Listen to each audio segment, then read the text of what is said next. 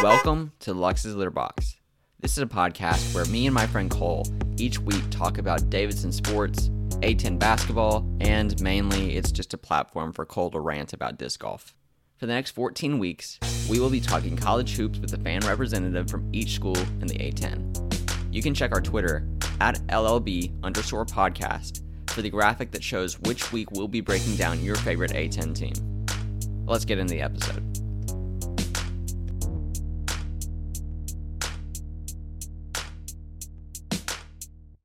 Hey guys, what's up? Welcome back to Lux's Litter Box. Thank you again for joining us this week. We're making a stop in Virginia. We're stopping at VCU. Yes, I'm so excited to announce our guest this week. Today's guest for VCU is Jason Bowman. And the people have been wondering, quite literally, the people have been wondering. We've received tweets, who is Jason Bowman? Instead of answering for him, I'll let Jason answer for himself. Who are you, Jason Bowman? Well, first off, thank you for having me. It's the first time I've guested on a podcast since I graduated college. So we're back in it again. It's fun to be back. But for the purpose of the podcast, the main thing I do is contribute for A10 Talk for VCU. It continues I don't want to say lengthy, but a good sized career in covering VCU hoops. I've been covering VCU basketball since 2016. I started out the student radio station here at WVCW, still very passionate about student-run independent radio. And then after I graduated, I kind of wanted to stay involved, kind of keep it as a side gig while I pursued a professional opportunity. So I hopped on with A10 Talk and been covering it ever since for A10 Talk. So that's about 5 seasons cumulative covering VCU basketball. And it's a lot of fun. I think I put out some really funny and good tweets about VCU basketball during the season. Was tweeting a lot during the draft. I'm sure we'll talk about the draft later, but I was tweeting a lot about our greatest hero, Bones Hyland, getting drafted. Very excited about that. So let's get into some VCU basketball. Very excited to hear your take. This is the day after the NBA draft. The hero of VCU, Bones Hyland, went 26th overall, first round to the Nuggets. Overall, how do you feel about that? How do you feel about how Bones kind of stepped up last year in his play? Well, first off, I think it's a very good fit for Bones. We're all very proud of him here at VCU. I'm talking about him like he's my son. But we're all very proud of him here at VCU. Again, VCU players getting drafted is pretty rare. This is only the third first rounder in the history of the program. We had Larry Sanders, and I think it was Eric Maynor about 10-ish years ago, both in back-to-back years, actually. So it's been pretty rare to have a player drafted, especially that highly.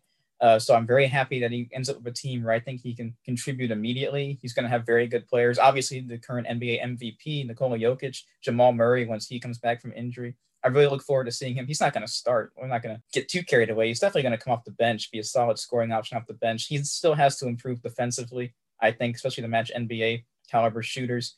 But very excited about where he plays. Hit about what people were saying, 26, about mid-20s. So very happy about that. As for how he elevated his play last year, I think we saw shades of that 2 years ago when Marcus Evans kind of started showing some age-related and injury-related wear and tear. He wasn't really playing to the level he was playing at Rice and in his early career at VCU. So Rhodes actually started experimenting with the lineup. Hyland was getting a lot more starts. Evans occasionally came off the bench. And my greatest regret, COVID took this away. There was a 2-guard starting lineup with Evans and Hyland going to play against UMass in Brooklyn for the A10 tournament. I was there covering it for student radio, and we didn't get to see that starting lineup because the game got canceled. And I really wish we could have seen that. But I think I didn't expect Hyland to play as good as he did. I don't think anybody did, except for people related to him and his friends and maybe Mike Rhodes, because he was just incredible. I have never seen, he would shoot the most impossible threes and they would always make it. It was incredible. I've never seen anything like it. And to be all conference player, it was amazing.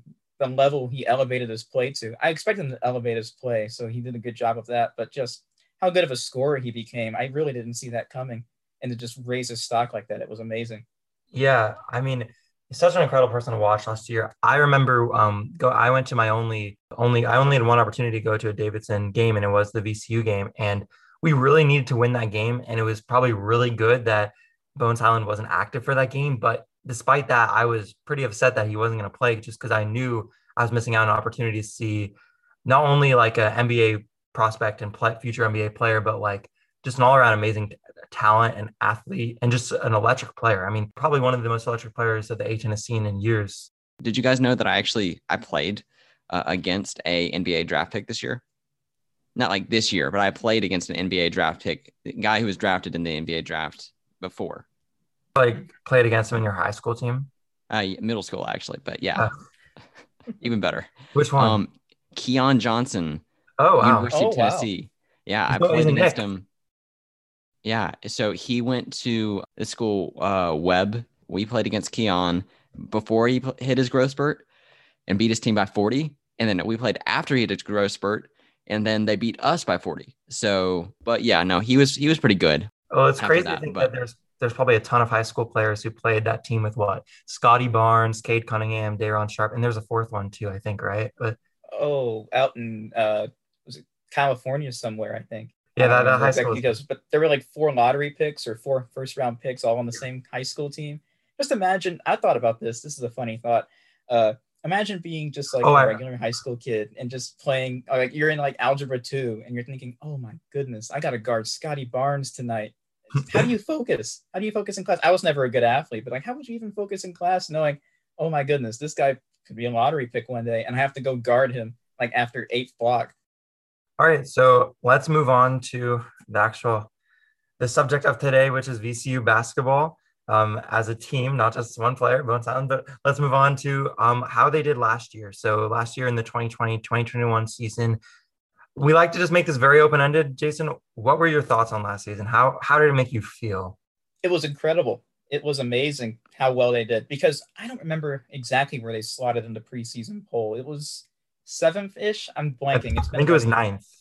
9th. That sounds right. Yeah, it was low. It was very low. And I remember I was actually going through some of my A10 Talk stories, just going through my archives, partly to do some research, but just going through to figure out how I actually felt about last year in the moment, because it's kind of gotten fuzzy over time.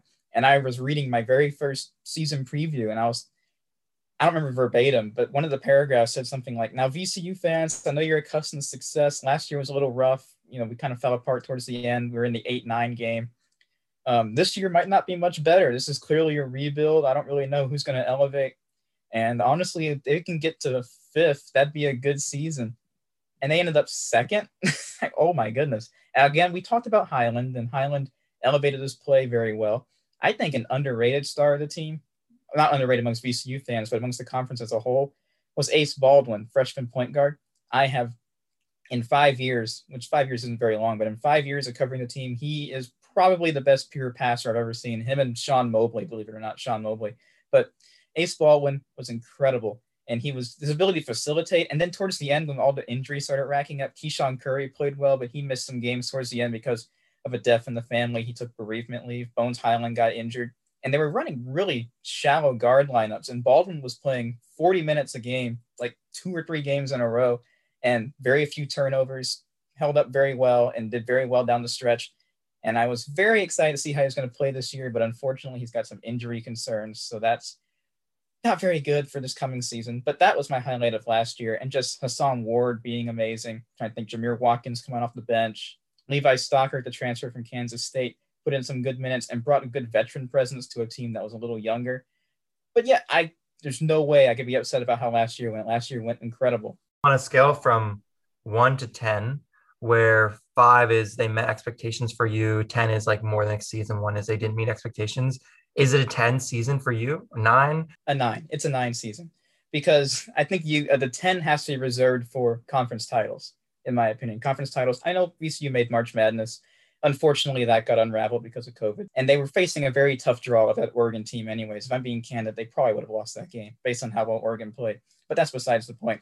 It's a solid 9. The only way it would have got better is if St. Bonaventure didn't have one of the best overall rosters I've ever seen in A10 play, and they returned so many people, and they did such a good job at St. Bonaventure. That's really the only blemish.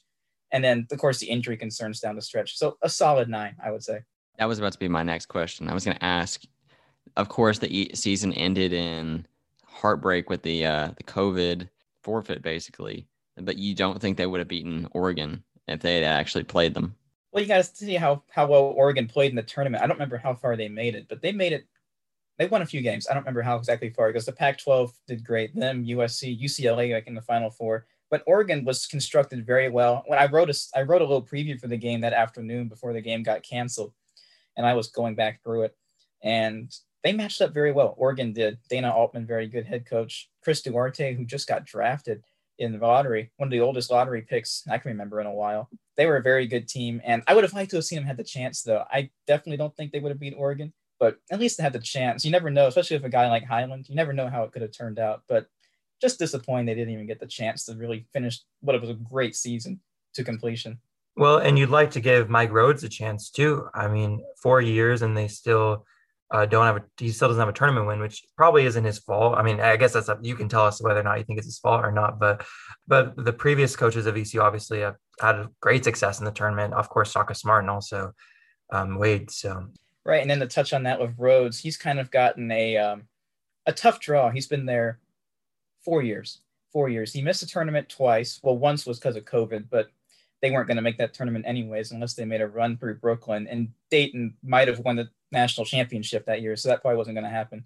His first year, he was a victim of transfers. Will Wade left the program in a shaky spot. If it wasn't for Justin Tillman, the team would have probably been like a 10 seed, 10 or 11. They could have ended up in the pillow fight if it wasn't for Justin Tillman. So he kind of got a bad break. And then the one other time he made the tournament, they played UCF, and Taco Falls, like the tallest person to ever play college basketball, against a team that didn't have a true center. So Mike Rhodes is a very good coach. He just got his contract extended a couple of weeks ago, which if he stays at VCU till 2027, he'll become the longest tenured coach in the history of the program, which I think he deserves. I think Shaka would have got it if he'd stayed, but I mean, no knocking Shaka for leaving. But back to Rhodes, I think he'll have plenty of chances to make the tournament again, maybe even this year. And then certainly, hopefully, get at least 1 or 2 wins. All right, so I think it's time now to move into next year. Let's just paint the picture for next year. Who do you see as the starting 5? Who are the names that we should know, the transfers, etc.? Well, like I touched on earlier, the biggest disappointment, I want to get the bad news out of the way first. Ace Baldwin has an Achilles injury. We found that out a couple of months ago. They were very hush-hush about the extent of the injury. I don't know if it's an actual rupture, what exactly the injury is. Either way, Achilles is one of the worst injuries in basketball. Don't expect to see him at the start of the season. I was doing the math today. And it looks like, I don't want to speculate, but I wouldn't be surprised if he's held out till at least conference play, which is a bummer because he was definitely going to take the starting point guard role. But that opens the opportunity for a lot of other guards on the team. Jameer Watkins, I think, could take a step up. He played the 6-man role very well last season. Keyshawn Curry is still here. He's a good scorer, another year of experience. He can come back and be very good. And I haven't even talked about the big men. Hassan Ward, I feel like I've really neglected on him because he might be the best player in the team. Actually, Vince Williams, too. I haven't talked about Vince Williams at all. Vince Williams, with Highland gone, his shots just went way up. And the way he was knocking down threes last year, he's not a ball handler. He's just a forward. He's going to be probably the 3 in the lineup. But Vince Williams will be the star of the team. Vince Williams could make a run at all A10. Definitely look out for him. And Hassan Ward could make a run for defensive player in the conference. He'll be very good. Levi Stockert coming back, taking his COVID year. So there's a lot of good pieces returning. So that's really what to look forward to, despite Baldwin's injury, which of course is a bummer. But I think Watkins and Curry running guard should be pretty good. And then you get Ward, Williams, and Stockert maybe starting. And then you have that one transfer, Marcus Tsohonis, I think is how you pronounce it. He, of all the newcomers, the freshmen and transfers, is definitely the one to look for. John Rothstein had him starting in his preview, but his preview was kind of, I don't know what he was doing, but his preview was kind of out there. Every single person we've had on so far, I mean, I guess it's only 3 right now, but every single person's kind of bashed Rothstein's preview just a little bit. I enjoy his tweets. I like following him. He's a good source, but I don't know what that preview was. I don't know what he was going on with that, but he had him as Tsohonis as a starter. We can see how that might pan out. We'll see what can happen, but he'll definitely contribute a lot and be a great newcomer. Speaking of Rothstein, although I guess that ranking, we know it has its problems, but just as a base, he put him at 3 in the power rankings for the A10. Do you predict VCU to potentially exceed that and go 1 or 2, meet that, below that? Do you have an idea of what you expect for VCU? Well, since he has VCU at 3, I'm assuming that some combination of Richmond and St. Bonaventure are 1 and 2, which makes perfect sense. 3 is fair. Now, Richmond's hard to gauge because Richmond is returning pretty much everyone except for Francis that they had last year. They're going to be one of the oldest teams, probably in all of college basketball, if not the oldest. But I have a hard time being confident in them because of how their season went last year. It was really a disappointment the way it worked out in the tournament. I'm not saying that just to bash Richmond because we're crosstown rivals. I'm serious. I felt very bad for them because they really loaded the guns for that season. But I mean, there's nothing you can't teach experience. And then St. Bonaventure, I would put them as the favorites to win the conference. So VCU being 3 is fair. The only complaint I would have, I might move them to 2 over Richmond, but I could definitely see it going either way. Definitely going to get the double bye in the A10 tournament. I would lock that in right now. The reason I kind of like VCU is just from perspective of like their character and the personality that they built from last season. I mean, they lost Marco Santos Silva and some other pieces and were supposed to finish so low. And they already, cemented themselves as a team that, regardless of where you pick them, they're not going to be okay. They might be a little bad like they were in the COVID year or the year before, but like they're not going to be terrible. Like they're going to exceed expectations probably to an extent. The difference between last year though and this year is that even though they lost people in both years, they're now retaining more stars in this year than last year. And especially if Baldwin's able to come back at some point in the season, they could really be a threat. And I'm really looking forward to seeing VCU play.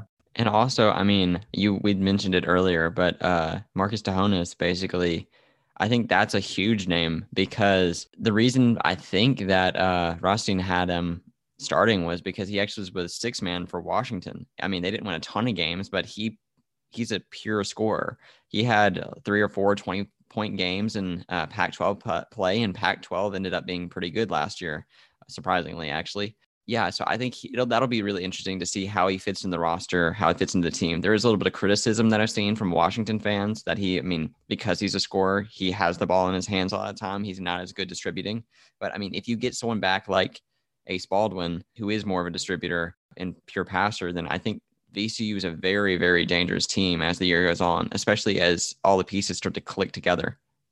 Right. And then just spitballing out, we're talking about the roster out loud. I talked earlier about how last year VCU had a problem with guard depth, mostly due to injuries, but even without Highland, I'm just sitting here thinking like, wow, when Baldwin comes back, it's going to be, even if Rhodes runs some kind of 3-guard lineup, you're going to have one of those 4 guys that we just mentioned coming off the bench with the Curry and Watkins, probably end up being Watkins, but Curry, Watkins, Baldwin, and a new transfer. But I was watching his highlights earlier, and yeah, he's definitely looking very good. And I could definitely see them, instead of putting Stockard in, taking him out and running a different 3-guard lineup. There's a lot of different pieces you can kind of mix and match, and just depending on how the season goes. So early on, what to look forward to is to see how Rhodes kind of starts it out, and then seeing how they gel, and then he can make some good adjustments early on, and then kind of get them clicking going into conference play, which is a good hallmark of what Rhodes does. He always plays the lineups early and then gets it locked in going into January. Right. And VCU already showed last season that they can be an extremely tough and good team even without Highland. I mean, did they win all their games when he was gone? No, but there were games where he was banged up or absent. I mean, I think, wasn't he not there for that big St. Louis win near the end of the season? Is that right? I don't think he was. It all kind of blend together, but I know he missed a lot of time, a lot of pivotal games. That Davidson one as well that you brought up earlier. But I don't think he was in that one. And I think VCU was on a little winning streak when he was gone, which that did not see that coming. But that again speaks to the depth of the team.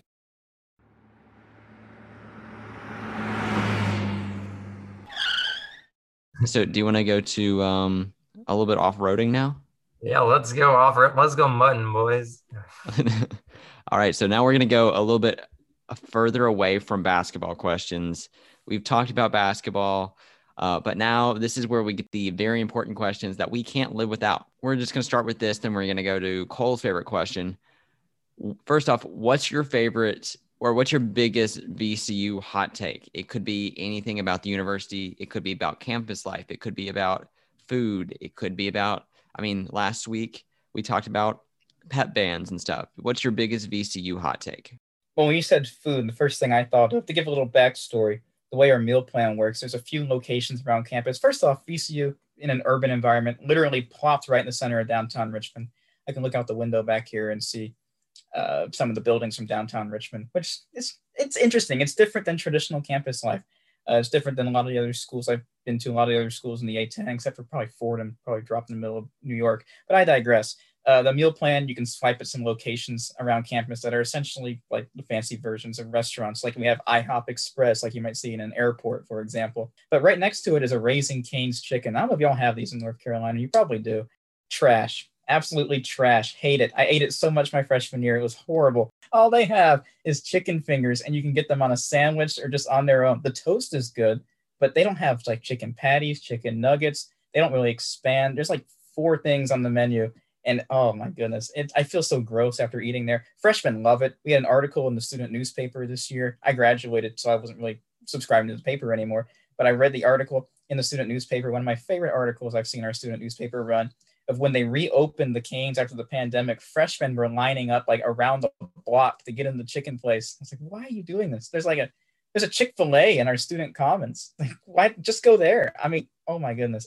That's my hot take. That's definitely will get me lit up on VCU Twitter, especially by current students. That's the hot take. Yeah, I saw you. I was looking through your tweets a little bit, and I saw you got lit up by the official VCU account because you tried to advocate for Richmond being one of the best arenas and environment in basketball. Whoa! I mean, over the Siegel Center. That was, yeah. I mean, right backstory. I quote tweeted. Barstool Sports puts out these dumb maps that they make up. It's not based on any facts, and they had the best arena in each state, college basketball arena, and they had Richmond Spiders. And I've been there once, and the one time I went, there was on the concourse. It's one of the nicest arenas I've been to, and I've been to JPJ, John Paul Jones at UVA, and that's a nice arena too. But Richmond, I don't know, this facility itself is very nice. I'm walking around the concourse, and this person in like chef whites comes out and he goes, "We're giving away free samples of Polish sausage." Like, what in the world? Polish sausage samples? Like, what? The Siegel Center has its own charm. It's a very intimate setting, I will say. I mean, the inside, for a stadium that new, I will say it's not what you expect on the inside, but it's got the best atmosphere of any arena I've been to. My ears have probably been permanently damaged from over 50 games in the Siegel Center. But in terms of the actual arena, U of R has a better arena. And I did get lit up by the official VCU Twitter account, not even athletics, the official VCU. They memed me. They made a meme with my name in it. It's like somebody opened up like Photoshop and made a meme. Some intern at VCU, or probably not an intern, but somebody at VCU made a meme, a SpongeBob meme with my name in it, and roasted me. I was at work too, so I didn't even see it. So I took my lunch break, and I was getting lit up, and I was getting cooked in the comments. That's a fun Twitter day. It was very fun. It was love it. Still love VCU though. In a battle of the death, a bloody Coliseum battle between 100 clones of Joe Lunardi and one of each of the 14 A10 mascots. Who wins to the death? Go. There are 3 Rams in the conference. Does that mean we get 3 Rams, or is there 1 Ram representing all 3 of us, Fordham, Rhode Island, and VCU? Are you saying a VCU Ram and a Rhode Island Ram and a Fordham Ram are all the same? That's hot. Actually, no, they're not. If you look at the mascots, it's like, I don't know. I like VCU's the best. Maybe I'm biased in terms of the Rams. They all have different artistic takes on what a Ram is. So that's a good point. So it'll probably be 3 separate Rams. Well, I don't really know what a Billiken is, so I don't know how well they would be able to fight. My first thought is that, I promise I'm not pandering to the Davidson audience, a Wildcat is pretty ferocious. Like, I wouldn't want to fight a Wildcat. Like, that's pretty, I don't know. I wouldn't want to do that. But there's also 100 Joe Lunardis. This is a really good question. I love this. I've interacted with Joe in person once. He was here. We didn't talk. He wouldn't know who I am, but we were like in the same room. So we're like friends now, I guess. I don't know. But 100 of him, I don't know. That's a good question. I think the Lunardis would win because I think from seeing Joe that one time in person, Joe Lunardi, I'm not going to call him Joe. We're not on a first name basis. Seeing Joe Lunardi in person, I feel like he could hold his own against some of the mascots, just one of him. But 100, that's a lot to overpower. 100 versus 14. The Wildcat would put up the best fight, I think, just off the top of my head, though. So you're saying the Wildcat might lead in the kills, but the Lunardis pull it out? Is that your final answer? Yeah, I think the Lunardis do pull it out in the end. The Wildcats lead in the kills. Billiken's got to come up right behind because I still don't really know what that is, and it's got to be scary. So, Cole, now the official tally that we have now is 1 win through the entire podcast here. We have 1 win for the Lunardis, 1 win for the mascots. So it's gonna be really Interesting to So see. it'll be neck and neck the entire There way. is a correct answer, and there is one. There is a correct answer, at least for me, and I know the correct answer. But we'll keep seeing what the tally comes to. So next question that we have. So we're doing this little thing where basically the theme of this podcast series is that we're doing a road trip around the A10 for the preseason thing. So keeping to that road trip theme, name 3 songs that would be on your ideal road trip playlist, just for in the car when you're listening to music and stuff. Very good question. I just drove 2 hours yesterday, so I should know this, but I have a really old car, so I don't have a phone thing that can work with Bluetooth. So I just listen to the radio. So it's basically a roulette to see if they'll play good songs. So I don't have a road trip playlist per se. I did have a playlist I used to listen to when I was broadcasting that was more, I call it inspirational music. So it's stuff like Kanye West, things like that, things that like get me. Eminem. I don't really like Eminem that much, but he just really gets you in the zone. It was like I was competing. I was trying to get in the zone. But for a road trip, you kind of want more relaxing things so you don't break the traffic laws. I didn't listen to the podcast, and Daniel said this, and I thought this too. Purple Rain, Prince, is a good one. One of my favorite songs. That's got to be on there. Radar Love. You know that song? Golden Earring, old song. It's from Baby Driver. If anyone ever saw that movie, that's a good driving song. Might get you a speeding ticket too, but that's a good driving song. And anything Queen. That's my third answer. Anything Queen. I love Queen, one of my favorite bands. And that's always a hit, always a solid, and would definitely keep you awake if you're on a long road trip. That's awesome. All right. Well, thanks again to Jason Bowman for coming on today. We had a great time recording with you. So it's now that time to introduce the next week's episode. So we didn't really do a good job planning our road trip. We're traveling south from DC to Richmond, and now we're going up to the city, all the way up. So going to be a lot of zigzags in our road trip, but we're going to Fordham. And we are going to be introducing one of Fordham's basketball correspondents, Sam Bassel. He covers them for A10 Talk and also has his podcast, BBB Podcast. I'm very excited to learn more about Fordham, travel up to NYC. We actually have some friends in New York City, so we could probably, while we're traveling up there, say hi to them, stop out and get some coffee while we're up there. But I've never been to New York City. I guess you're a Mets fan, so. You've never been once? Not to New York City, no. Oh my gosh, New York City. Have you ever been to Omaha, Nebraska? I haven't, no. But well, see, you're missing out, dude. Jason, where can we find you on Twitter? What else do you write for where we can have our audience find you? Well, as an adult, someone that is fully entering the adult world, which is scary, I have multiple places that you can find me as I kind of branch out into my journalistic career. First off, I have my day job over at Virginia Lawyers Weekly. It's exactly what it sounds like. It's a weekly newspaper. We do good and legal news. It is behind a paywall. If you want to subscribe, that'd be great. If you don't, I totally understand. We do have a free newsletter that I curate every weekday morning. So if you're into the latest breaking news in Virginia's legal scene, which is honestly very interesting, it's been very rewarding to cover, be sure to check that out. Just Google Virginia Lawyers Weekly. Aside from that, for your more sports audience people, I'm sure it's what to be more interested in. A10talk.com, I've been putting out some good stuff. We'll ramp that up closer to the season, kind of in the off season right now, not so much, but looking to cover some things this year, hopefully getting back into the Siegel Center. As another side project, football season coming up, I write also for Fansided, Rigo's Rag, the Washington football team blog. As we're getting closer to football season, I'll be putting out probably 1 or 2 stories a month there on what's going on with the Washington football team. Maybe some hot takes, hopefully covering more wins than losses, but we'll see how the new defense kind of melds and how everything melds under Coach Rivera's system. As for social media, you can find me on Twitter at Jason Bowman _. Bowman is Coleman with a B, Boleman. Put out some good, funny tweets. As you've heard, probably from being dunked on by VCU, you might get to see some good memes or might get to see some people roast me at my expense, and a good mix of professional tweets, funny tweets, and just general thoughts and opinions. Thank you so much for coming on to the podcast. I think you live up to what you say, that you are the very funny guy, fourth funniest person I know. I think you're definitely there. Thank you so much for coming on.